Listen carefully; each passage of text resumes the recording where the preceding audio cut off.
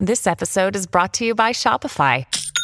Forget the frustration of picking commerce platforms when you switch your business to Shopify, the global commerce platform that supercharges your selling wherever you sell. With Shopify, you'll harness the same intuitive features, trusted apps, and powerful analytics used by the world's leading brands. Sign up today for your $1 per month trial period at shopify.com/tech, all lowercase. That's shopify.com/tech. When you need mealtime inspiration, it's worth shopping Kroger, where you'll find over 30,000 mouth-watering choices that excite your inner foodie. And no matter what tasty choice you make, you'll enjoy our everyday low prices, plus extra ways to save, like digital coupons worth over $600 each week. You can also save up to $1 off per gallon at the pump with fuel points. More savings and more inspiring flavors make shopping Kroger worth it every time. Kroger, fresh for everyone. Fuel restrictions apply.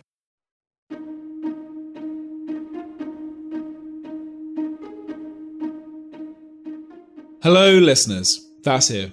Welcome to the How To Academy podcast. What does it mean to have a self? How can we make sense of the selfhood of a dog or of an octopus? Could there be an entirely different kind of consciousness from our own?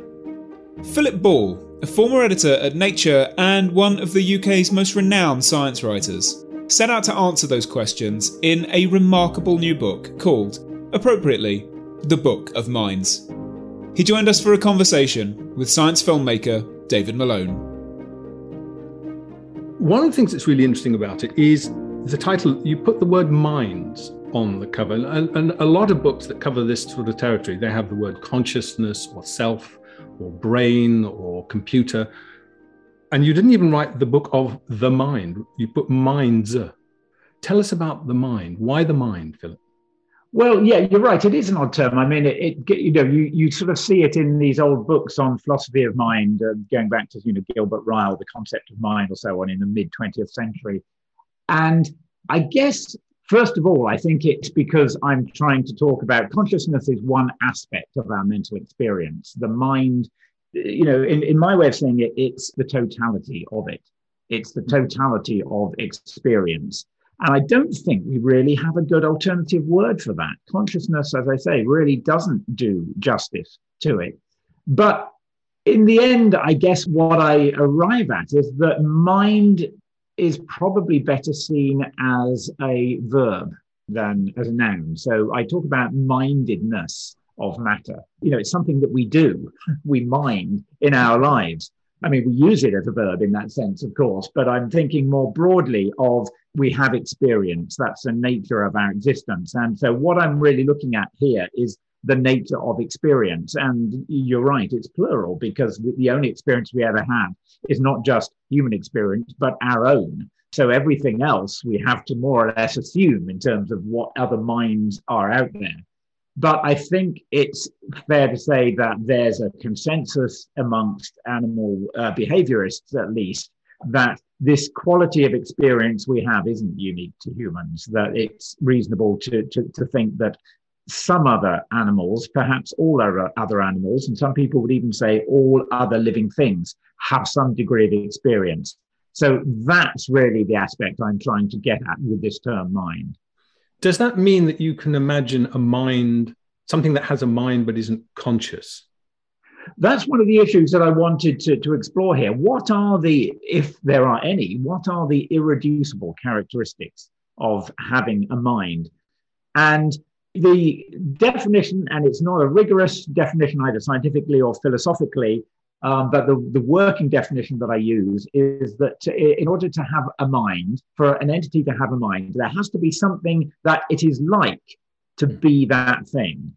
So I don't think that to be a rock is to be anything at all. I don't think there is something it is like to be a rock.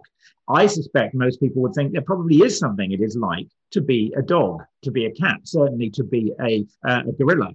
So that's really the issue that I'm talking about, that mind means that there is some sensation, some experience. Some people call it sentience, but for us, it's something more, there's something more to it than sentience. Where consciousness fits into that, I think is somewhat unclear. I was quite interested in the idea of whether it's possible to have a mind that doesn't have consciousness. I certainly don't have the ability to imagine quite what that would be. But one thing that I do conclude is that it's not quite as simple as that, because I think consciousness itself isn't a single thing.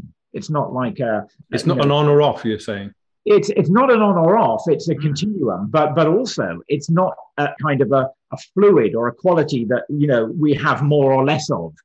I think, and it's not just me who thinks it, there are people who study animal behavior who suspect that consciousness itself needs to be broken down into different qualities, different dimensions, really, and different creatures will have more or less of those. So the nature of the consciousness of a dog, certainly of an octopus, is probably different from ours. And one thing I was interested to think about is, could there be qualitatively different kinds of consciousness that are really different from anything that we seem to recognize in other animals?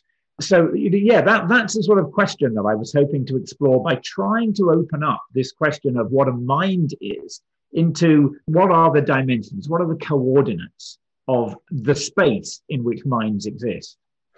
We'll talk about the different aspects of consciousness, but let's just situate the other thing that I'm quite fond of that I have, and that's a self.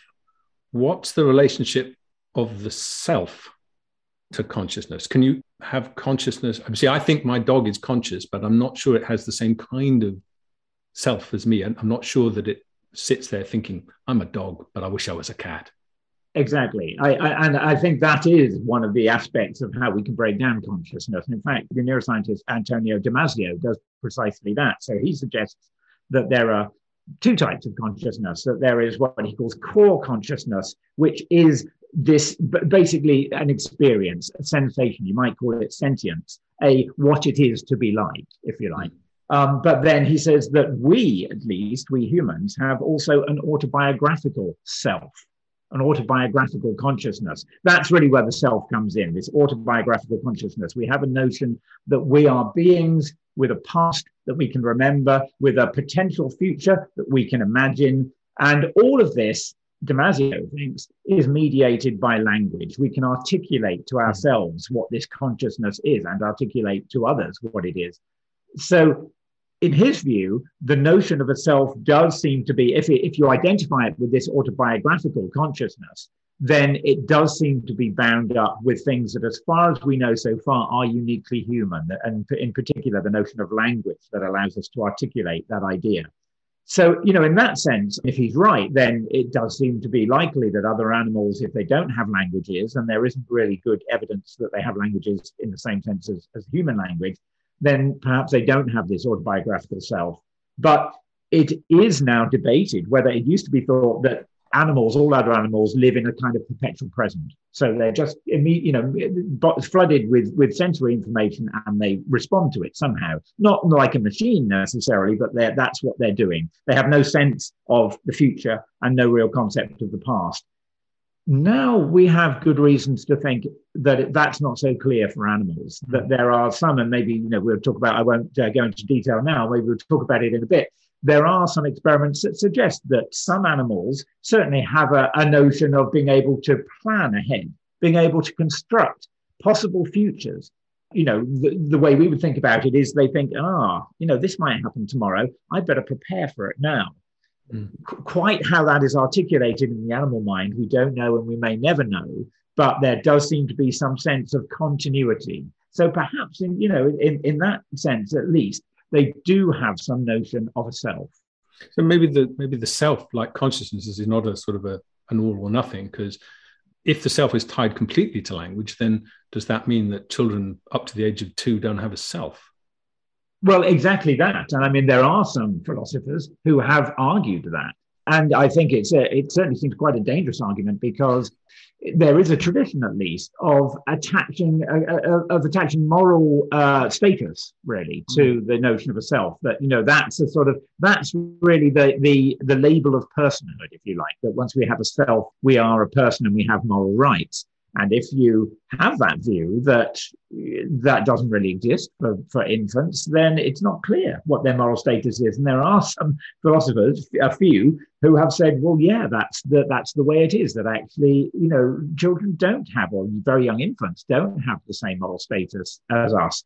I think a lot of people, me included, would instinctively at least feel there's something wrong in that argument, that we as, I forget it, maybe Bean DiMaggio or put it, that we deserve a better philosophy of mind than one that arrives at that conclusion. So, I would certainly think that's true. I think that there's also a notion that perhaps a sense of self arises from our ability to not just respond to what happens and make decisions, but to be aware of ourselves doing that, to almost stand outside of that immediate sort of mind dealing with the world and think, here I am dealing with the world, here I am doing this. But there are some indications that to some degree, other animals, birds and dolphins at least, can do that too, in the sense that they seem able to assess, what is it that I know and how well do I know it? How sure am I of what I think I know? Of course, they don't say it in those words,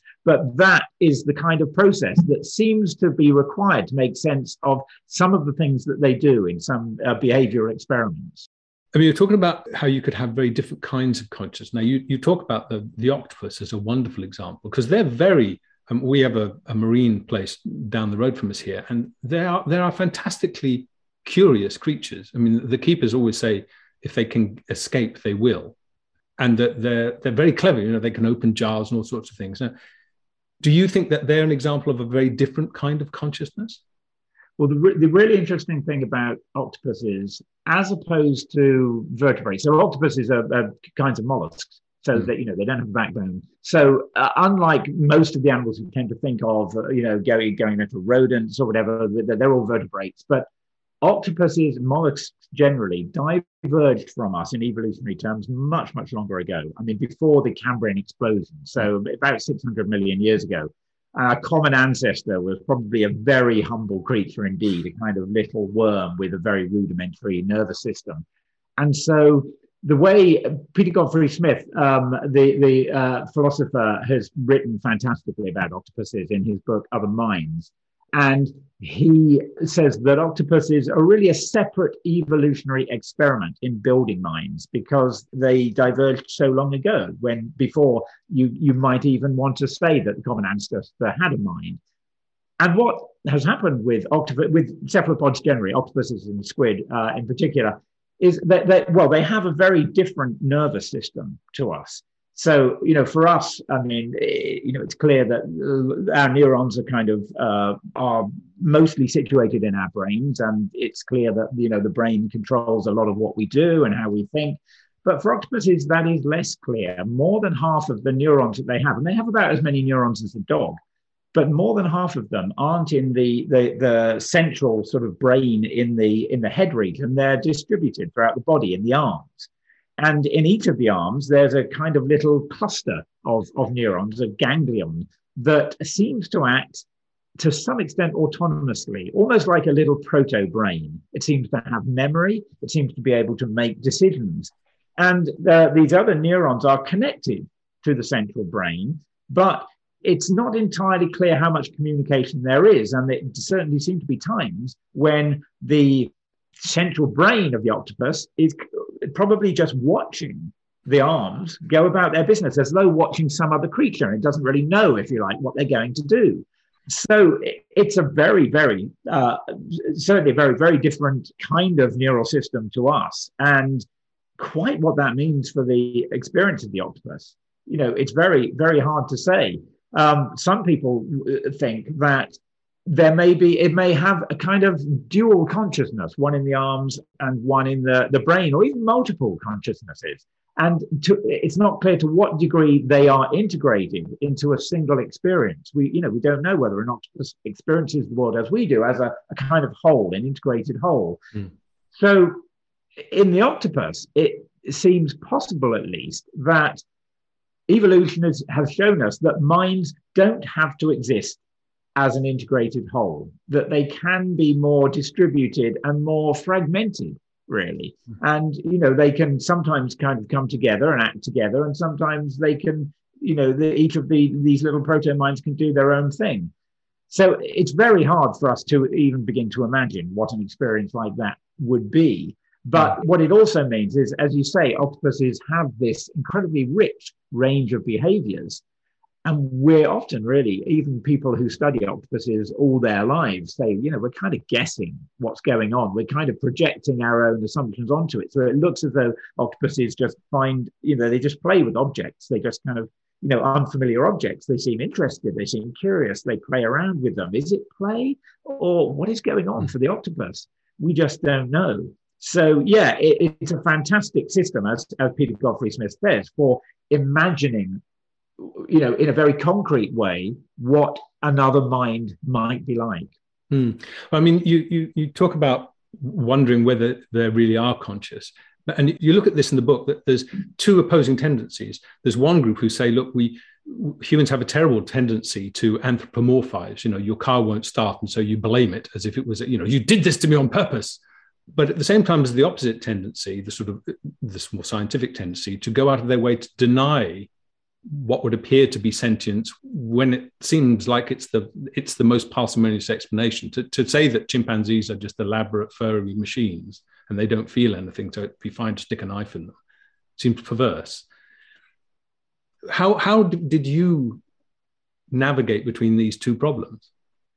Well, I think they kind of go hand in hand, because being aware of, and how could we not be aware of, as you say, our tendency to project minds everywhere. And of course, it's what we've always done. And we've explained things that happen in nature in terms of gods being angry and so on. Being aware of that, it is not just understandable, but actually necessary to be cautious about the interpretations we make when we are observing the behavior of non-human creatures. But you can take that tendency too far. And I think in the past, it has been taken too far. So certainly the behavioral school of psychology regarded, so this is the B.F. Skinner and the behaviorist, really did regard animals as automata, that there was nothing really sort of going, there was no inner life. They were just responding to stimuli in a way that machines could do. And, they could be taught, they could be habituated to do certain things, but they weren't in any sense kind of conscious of deciding to do that. And that was really the dominant view for a long time, until, only a few decades ago, maybe in the 1980s or so, when behaviorists started to, or animal psychologists started to recognize that actually, as you say, there comes a point when you see certainly something, a chimpanzee, say, do things so similar to how we would do them in terms of, for example, its interactions with other chimpanzees, or its interactions with its young, that it becomes almost perverse, and certainly it becomes very convoluted to say, well, it looks, in all respects, as far as we can tell, like they're kind of doing the same thing as us, but they've actually got, very different reasons for doing it. They haven't got minds like ours. There comes a point when it's actually more economical to say, let's assume actually that they have minds, something like ours, that something cognitively similar is going on. And of course, that's now, the argument for that is all the stronger when we're able to use neuroscientific techniques to see what's going on inside the brain and to look at the structures of the brain. And unsurprisingly, given our close evolutionary relationship, there are lots of similarities. But actually, it really comes much more from careful cognitive experiments of observing behavior in situations where we can really start to figure out how an animal, particularly other primates, are reasoning.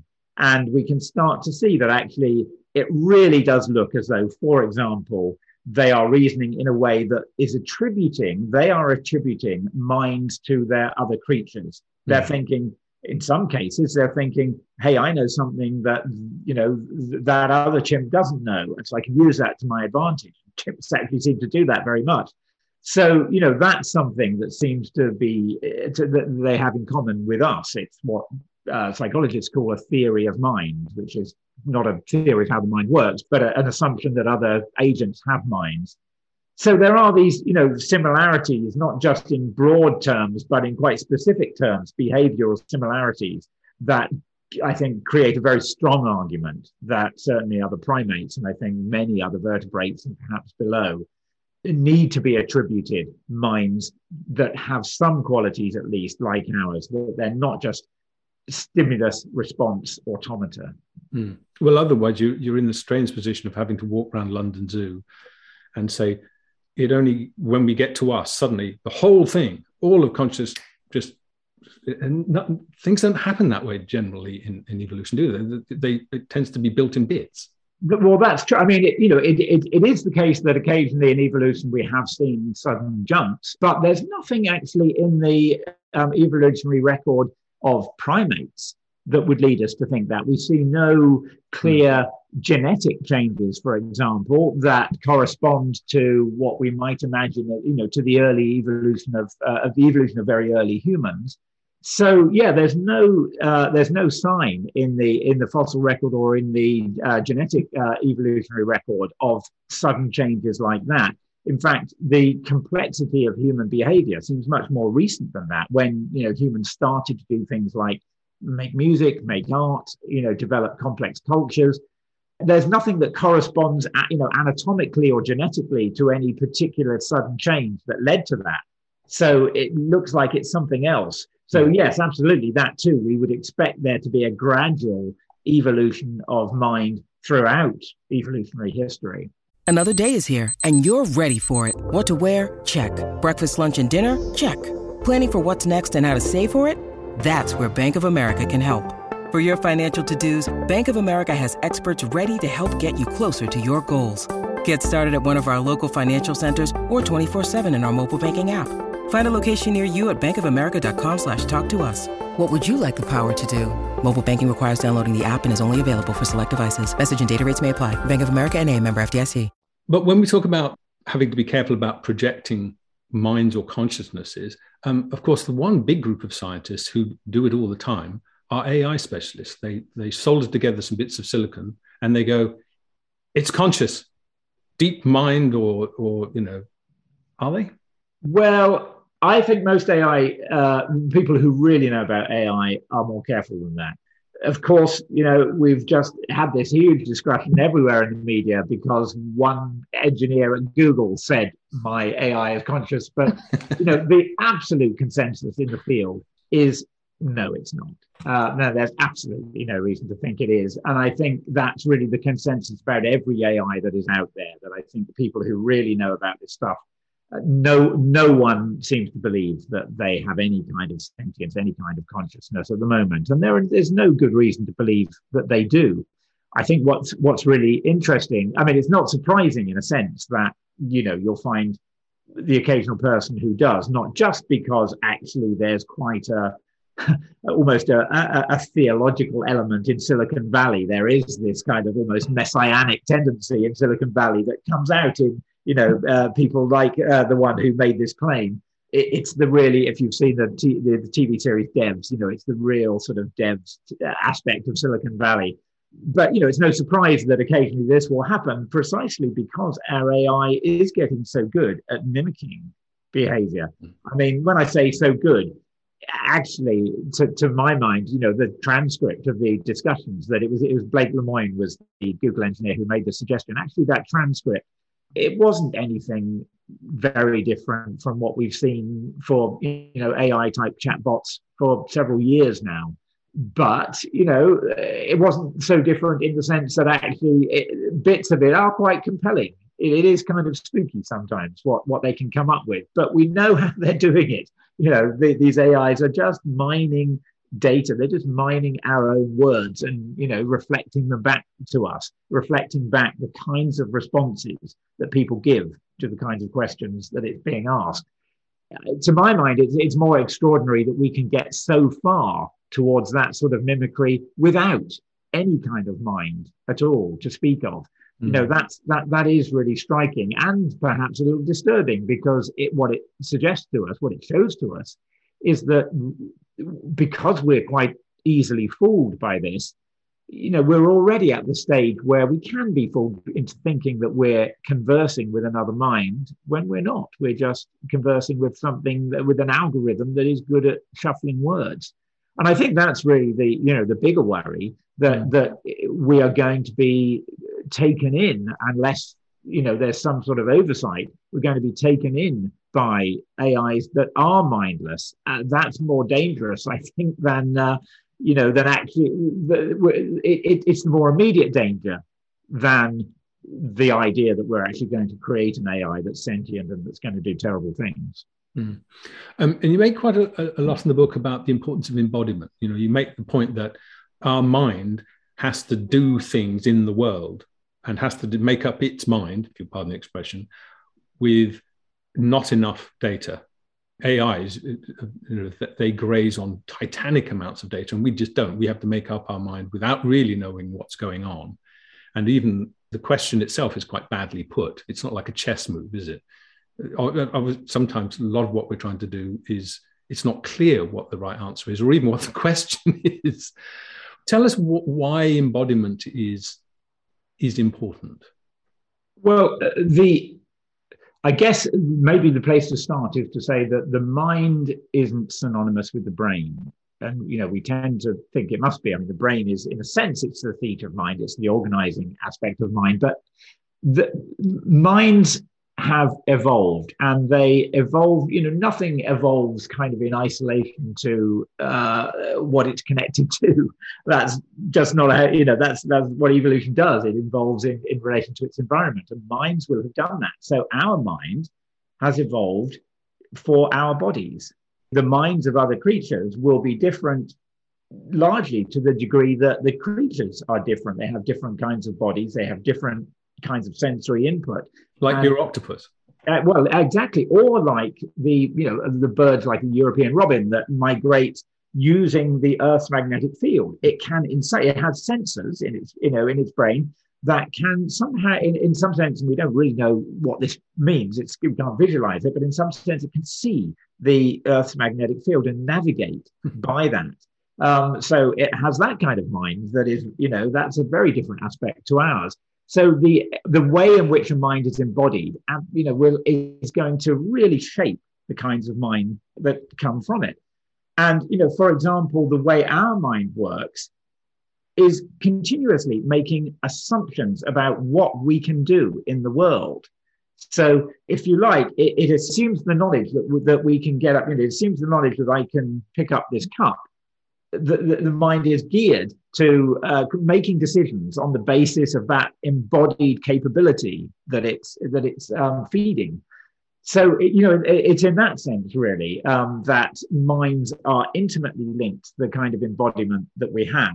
But they're also linked in other ways, in that the bodily experience that we have feeds into our neural processes. I mean, it's hormones, for example, in the body are constantly affecting the way that our neurotransmitters are working. They're affecting the way we make decisions, very, very literally and obviously. So there is the mind contains actually a kind of representation of the body and what the body is doing.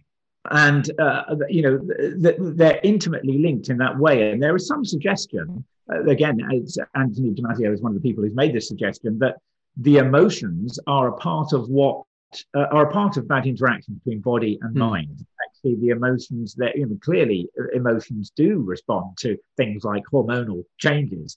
And that the emotions, he thinks, are a part of the information that our brain is receiving about the physical state of our body, and that whole cluster of interactions is part of our mindedness. So I think that absolutely the way our minds work and the way they develop in evolutionary terms and develop in terms of how we grow from infancy, it's intimately shaped by the fact that it's embodied in these particular bodies. Yes, there's a nice bit in the book where you say, look, there's the fallacy of the input-output model, that we just take information in and then the little algorithmic handle turns and out goes. And you say the mind is in a conversation with itself the whole time. So it's much more circular, that it's not just there's the world out there, there's some information, this is what I'll do. Can you explain a little bit more about what you mean? Because it's a lovely image of being in conversation with yourself. Yeah, well, in some sense, it's literally that, because the brain is modular. So there are parts of the brain that do different things. That, obviously there are parts that process visual information, there are parts that process auditory information, there are parts that respond to the emotions. And somehow, out of all those different systems, we have to arrive at what we're going to do. So there is, if you like, literally a conversation happening. And in fact, one of the theories of how consciousness arises sort of draws on this image of, there being various inputs from various different brain modules that come into what in this theory is called a global workspace, a kind of a center of attention, really. And it attends to all these different signals, somehow integrates them, and arrives at a decision about, okay, what is my experience at the moment? What is the world like, given all these things that I'm experiencing? And some of them may conflict. In fact, often they will conflict. And so we have to, the mind has to make a decision, because in the end, it needs to have a coherent picture of the world. If we lose that coherence, then we lose the ability to mind well. And in fact, some, mental dysfunctions, some mental health conditions are related to that breakdown of the ability to create a coherent view from all these different inputs. So in that sense, whether or not that gives rise to consciousness or not is not clear, but it's certainly something that's happening in the mind because there are all these different inputs. But I think it's also the case that, as you say, what the mind is actually receiving from the world is so complex. We're actually having to filter out, even before we start that decision-making process of what to do or how to represent the world, we're filtering experience. And we're not just filtering stuff out, we're actually putting stuff in as well. This is the amazing thing about the mind that we just don't realize. I mean, there was one really striking experiment that I mentioned in the book, that a lot of the vision on the peripheries of our sight doesn't have color in it. It sounds so weird to think this, because of course we experience the world in full color. But if the experiment consisted of giving people virtual reality, simulators, and so that they could control how much color was actually coming in, and they could remove almost all of the color from the peripheral vision, and you just have a little bit in front of you. And nevertheless, the mind of the people in this experiment just put that color back in, making assumptions basically on what it was likely to be. And we're doing that all the time, not just with color, but with, we're not aware of blinking, for example. The mind just kind of creates a sense of continuity rather than the world constantly going black every so often. So the relationship between if you like, the physical inputs, from light and from sound and so on, and what we actually experience is really complex and involves a great deal of invention on the part of the mind, or perhaps better to say assumption on the part of the mind of what is likely to be going on. So, in that sense too, there's a real kind of complex interaction. You could even, could almost say conversation between, what is out there and what we are doing to create an experience of it. So whatever consciousness is, or the mind is, it's not like a recording device. It's not a camera where you just take the lens cap off and the reality floods in. What you're saying is a lot of the time the reality is being painted out. We're coming up with what we expect, a model, and actually putting that model out and then thinking we're seeing it. Whereas we're not seeing it, we're creating it. We are. And it's actually totally a model. I mean, this is the thing that, it's not something we can really intuit. It does feel so, our experience of the world is so immediate that it doesn't feel right to say that. But of course, everything we're experiencing is in here. Where else can it be?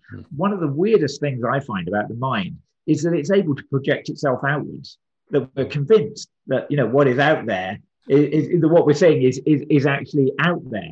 Now, of course, there has to be a pretty good correspondence between what we're experiencing and what is actually causing that experience. Otherwise, we wouldn't function well in the world. We've evolved to do that within our narrow window of sensory perception. There's lots that we still, don't see.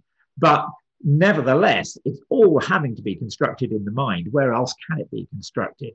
And so in that sense really that some people talk about reality, or our perception really, as being a controlled hallucination.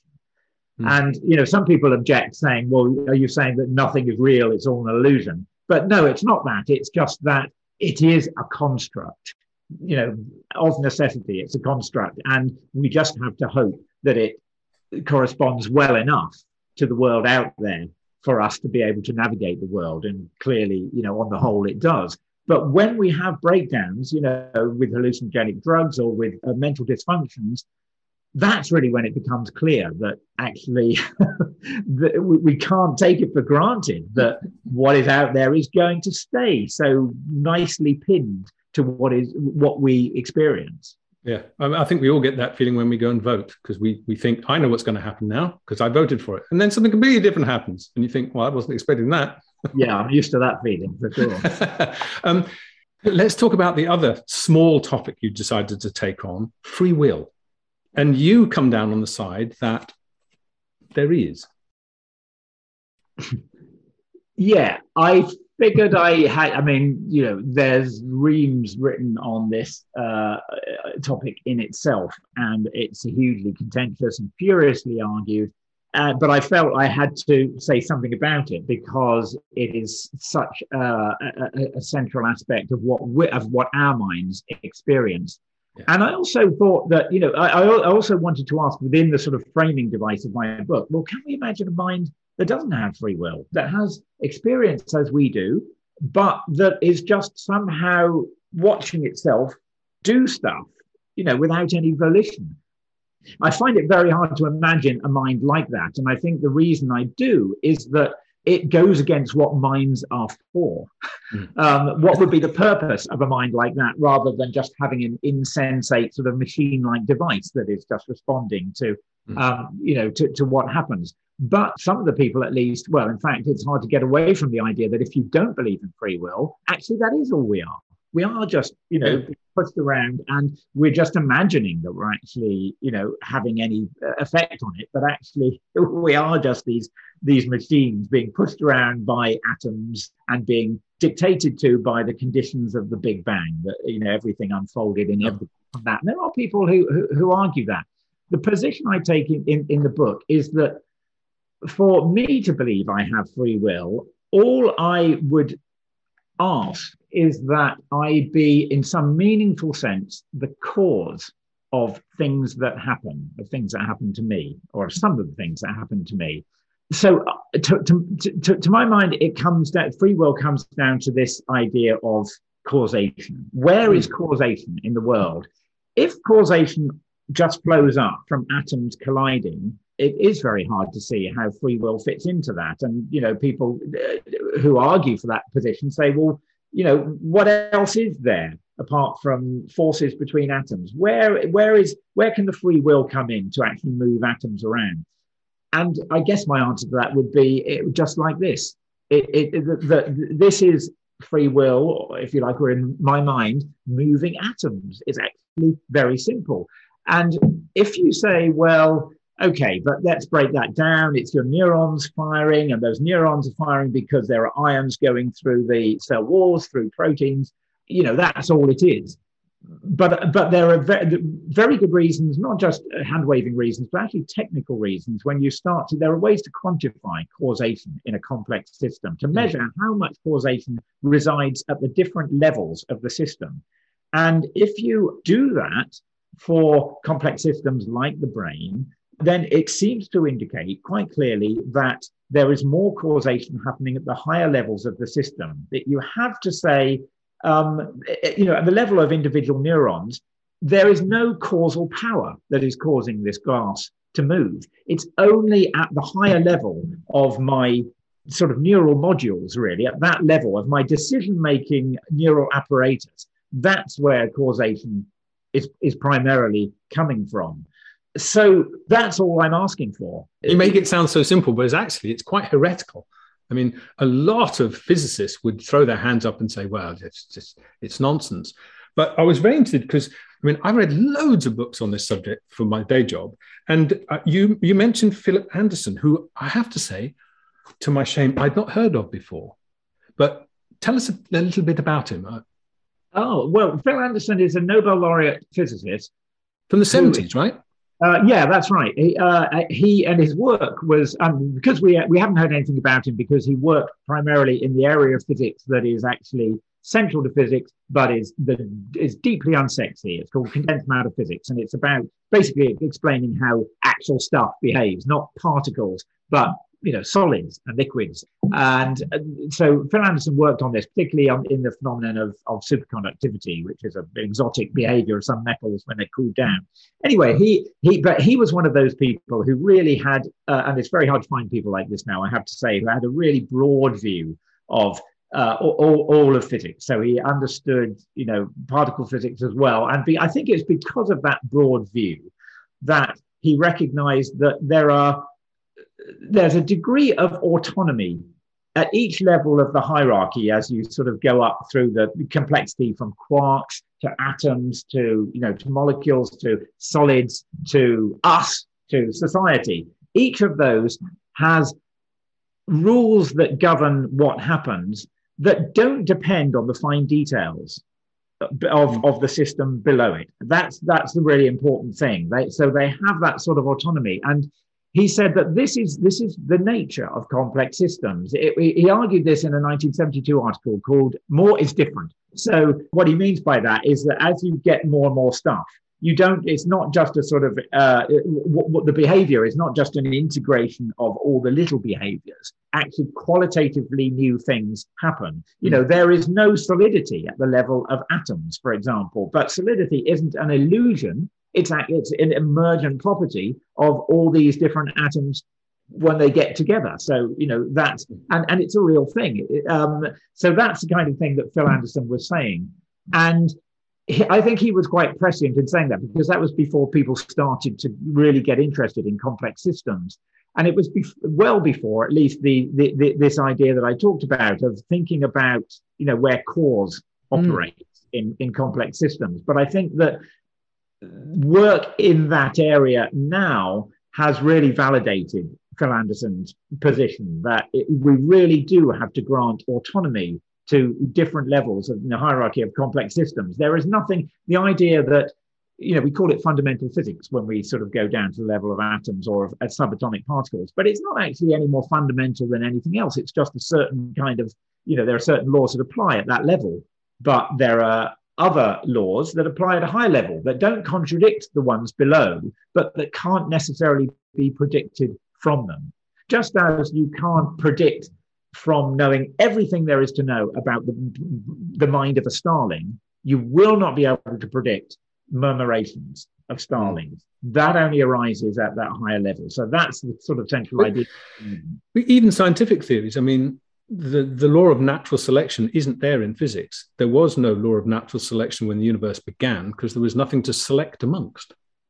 That's true, although it's a really interesting discussion whether there is something about the nature of matter, or actually perhaps even more fundamentally the nature of information, that makes something like natural selection kind of inevitable when matter gets complex enough. And I think it's a completely open question, but I think it's not one that is outside of science to begin to examine whether something like natural selection was inevitable once you have matter that has certain properties, once you have molecules that start to, and in fact, one thing I ask at the end of the book is whether mindedness might actually be a sort of an inevitable property of the universe, because I think we're not astonished enough and not astonished often enough at this very weird thing that has happened in the universe that it's become aware of itself. That sounds like a very kind of poetic, flowery thing to say, but actually it's simply the truth.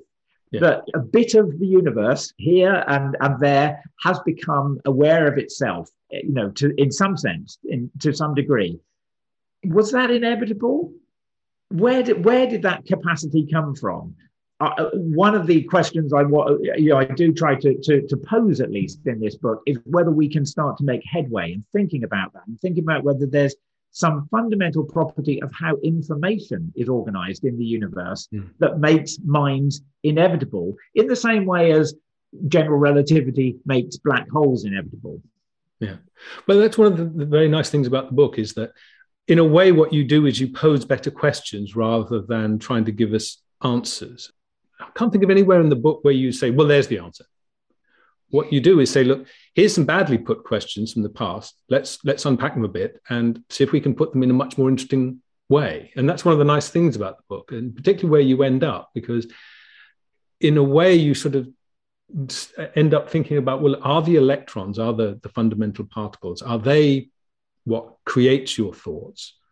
In some sense they are, but can the thoughts push the electrons around as well, which is what you're saying somehow?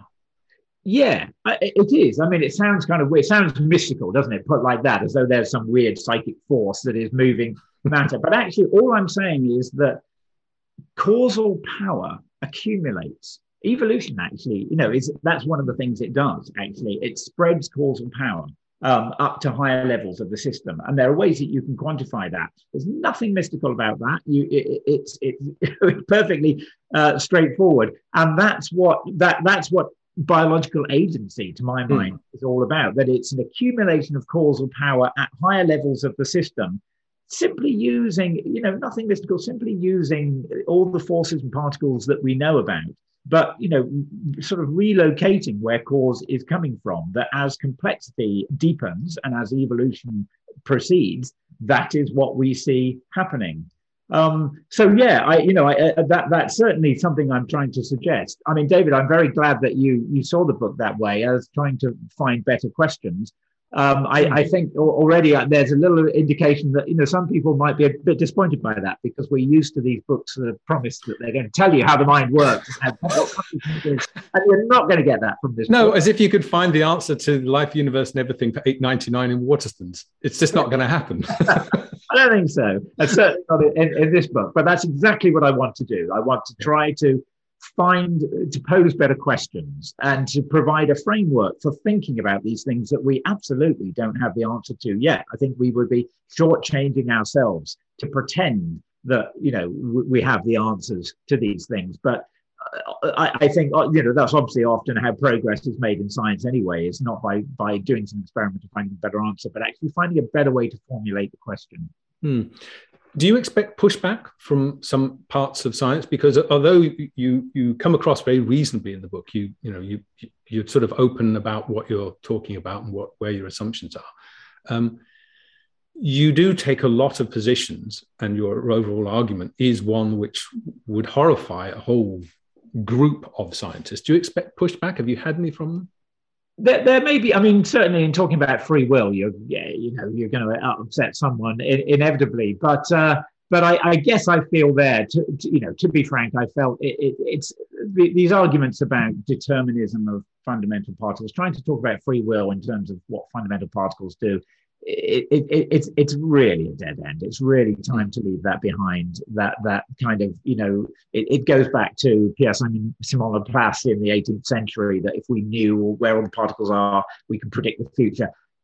We've moved on from that. Actually, the interesting questions to ask there are about the neurobiology of volition. That's what I'm saying. That it's, let's actually pose some questions that are meaningful in that sphere, which is about how does volition work? How does our decision-making work?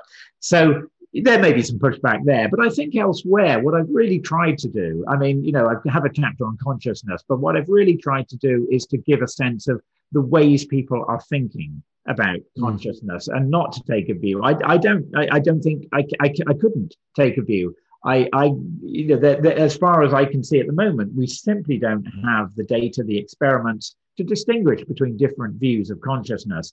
But I think a lot of the theories that have been put forward are interesting, and they, provide a window on that question. So let's be pluralist at this point until we have, until the data is in. And I think, I would hope in terms of what I say about, another controversial possibly area is where I talk about plant neurobiology and biosynthesis. So there are serious scientists now who argue that plants have something like sentience. Even some argue they might experience something like pain. So it's like something to be a dandelion. Yeah, absolutely. And it's not probably not like very much, but it's like something. It's not the same. Being a dandelion is not the same as being a stone. And to that degree, I think that's true, actually. I think that living things are, there's something qualitatively different about them. Whether that qualitative difference requires you to invoke some kind of mind for everything that is alive, that's basically the biopsychist position. I'm agnostic about, but I think it's an interesting question to ask if it means that you can start to formulate, hypotheses, testable questions about that. And I think for that reason, I welcome plant neurobiology and biopsychism, if it's a productive way of thinking about things, even if we end up thinking, well, actually, it doesn't mean very much to say that bacterium has a mind. What I think it is meaningful to say is that life itself is probably best seen as a cognitive process. So leaving aside questions of sentience, thinking about it as a cognitive process rather than as a machine-like process, I think is a far more fertile way to talk about biology in general. Yes, but... Hey there, I'm Dr. Maya Shankar, and I'm a scientist who studies human behavior. Many of us have experienced a moment in our lives that changes everything, that instantly divides our life into a before and an after. On my podcast, A Slight Change of Plans, I talk to people about navigating these moments. Their stories are full of candor and hard-won wisdom. And you'll hear from scientists who teach us how we can be more resilient in the face of change. Listen on the iHeartRadio app, Apple Podcasts, or wherever you get your podcasts. I mean, you say you're quite open and about looking at different things, but you do take two very strong views, which is one, there is consciousness, the idea that consciousness is an illusion, and you think free will is not an illusion either. Do you think we've left behind that worldview? Because it's not that long ago where you couldn't say either of those two things without being told that you were just some rampantly anti-scientific hippie. Do you think we've left that behind now? And if we have, it's happened quite quickly. Well, we've also left behind the idea that if you believed in panpsychism, in there being a bit of consciousness in everything, that you're a hippie. I mean, it's not a mainstream view, but it's coming back into philosophy, which is quite interesting. I don't think I don't take that view myself, but one is allowed to say it.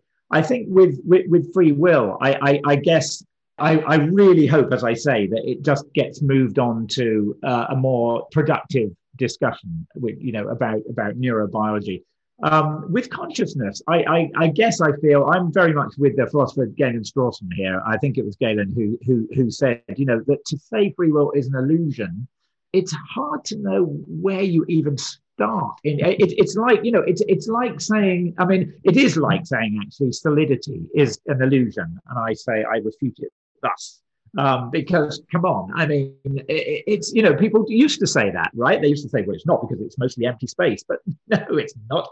It's it's one of these emergent properties, and I think to say consciousness is it's almost as though you have to. It's a bit like free will, actually. You almost have to redefine it as something other than what it self-evidently is, what it means, in order to say it's an illusion. It's here. It's what we experience. That is consciousness. Now, that is what we're meant to explain. If you want to make it into something that you can kind of, explain away and say, well, it's not real. Somehow we're an automaton. I don't quite know where you even go with that, because if what you're saying contradicts experience, what have we got left?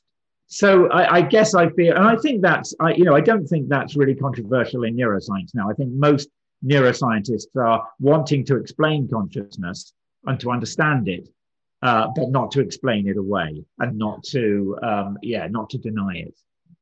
We've got a question come in, if you don't mind. Stella says, is there any topic that intrigues you, but for which you couldn't find a better question? Brackets, shall you mull this over for a follow-up book too? Intrigued me, but for which I couldn't find a better question. That I probably will need to mull that over. One thing, okay, there's probably a nagging thought in the back of my mind that is true of consciousness. I certainly think, as I say, that's true of free will, that actually there are better questions to ask, which are about decision making and volition.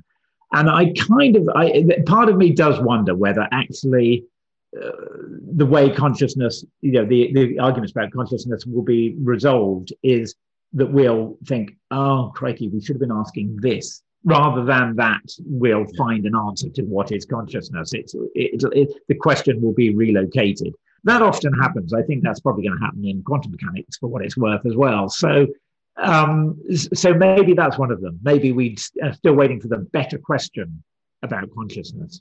Mm. It does boil down to whether you're willing to have emergence. It's one of those words, isn't it? 20 years ago, emergence, you were told to leave the room and go and wash your mouth out. And now you're allowed to. And in some ways, the anti-emergence seems less scientific. The notion that if I asked you, Philip, what's 2 and 2? What's the answer to 2 and 2?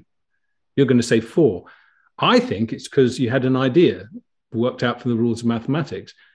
And it seems so unparsimonious to say, well, actually, some quarks and electrons headed out from the Big Bang 14 billion years ago, and they were always destined to collide with each other to make you say the word 4. That just seems so unlikely. What it really means, I mean, I talk about this in the book as well. If you pursue that line, your explanation for everything that happens is simply, it has to be, you cannot avoid it, it has to be simply a description of everything that has happened since the Big Bang. That is the nature of and so in the end, all you're saying, if you take that, hard determinist position that it's all particles, all you end up saying is that everything that happened. And if it happened again, it would happen again.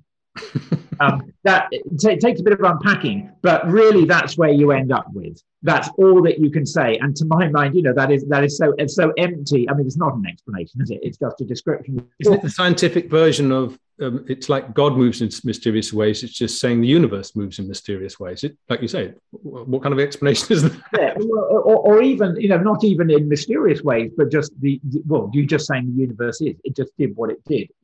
That's what happened. So actually, if you take that view, you there is nothing you can obviously exclude from your explanation, between the event and the Big Bang. Yeah. Nothing, including every quantum mechanical fluctuation that happened, because those were crucial at the beginning of the Big Bang. What came out of it was contingent on those. So it becomes, that if you take that idea seriously, that's really my problem, that the hard determinists don't take their own view seriously enough. If they took it seriously enough, that's what they would end up as. And, that's what they'd end up with. And that it is no explanation at all. We've run out of time, but just what's the next book, Philip? Go on, tell us what it is. Okay, the next book... In a few seconds, tell us. Yeah, it's equally absurd. It's going to be at least this size, I'm afraid. It's about how... I'm embarrassed even to say it. It's about how life works. It's trying to move on the narratives that we have about biology to ones that actually reflect what we have learned over the past 2 or 3 decades about how life really works. Fabulous. I look forward to interviewing you about it. Hurry up and get it printed. Philip, thanks very much indeed for joining us. Thanks, David. Pleasure. This episode of the How To Academy podcast starred Philip Ball and was presented by David Malone. The episode was produced by Dana Outcult, and the show is made by me, Vas Christodoulou, and Esme Bright. Visit us at howtoacademy.com for more science and philosophy this summer. From Slavoj Žižek on our topsy-turvy world to Hannah Critchlow on the neuroscience of collective intelligence. Until next time, thanks for listening.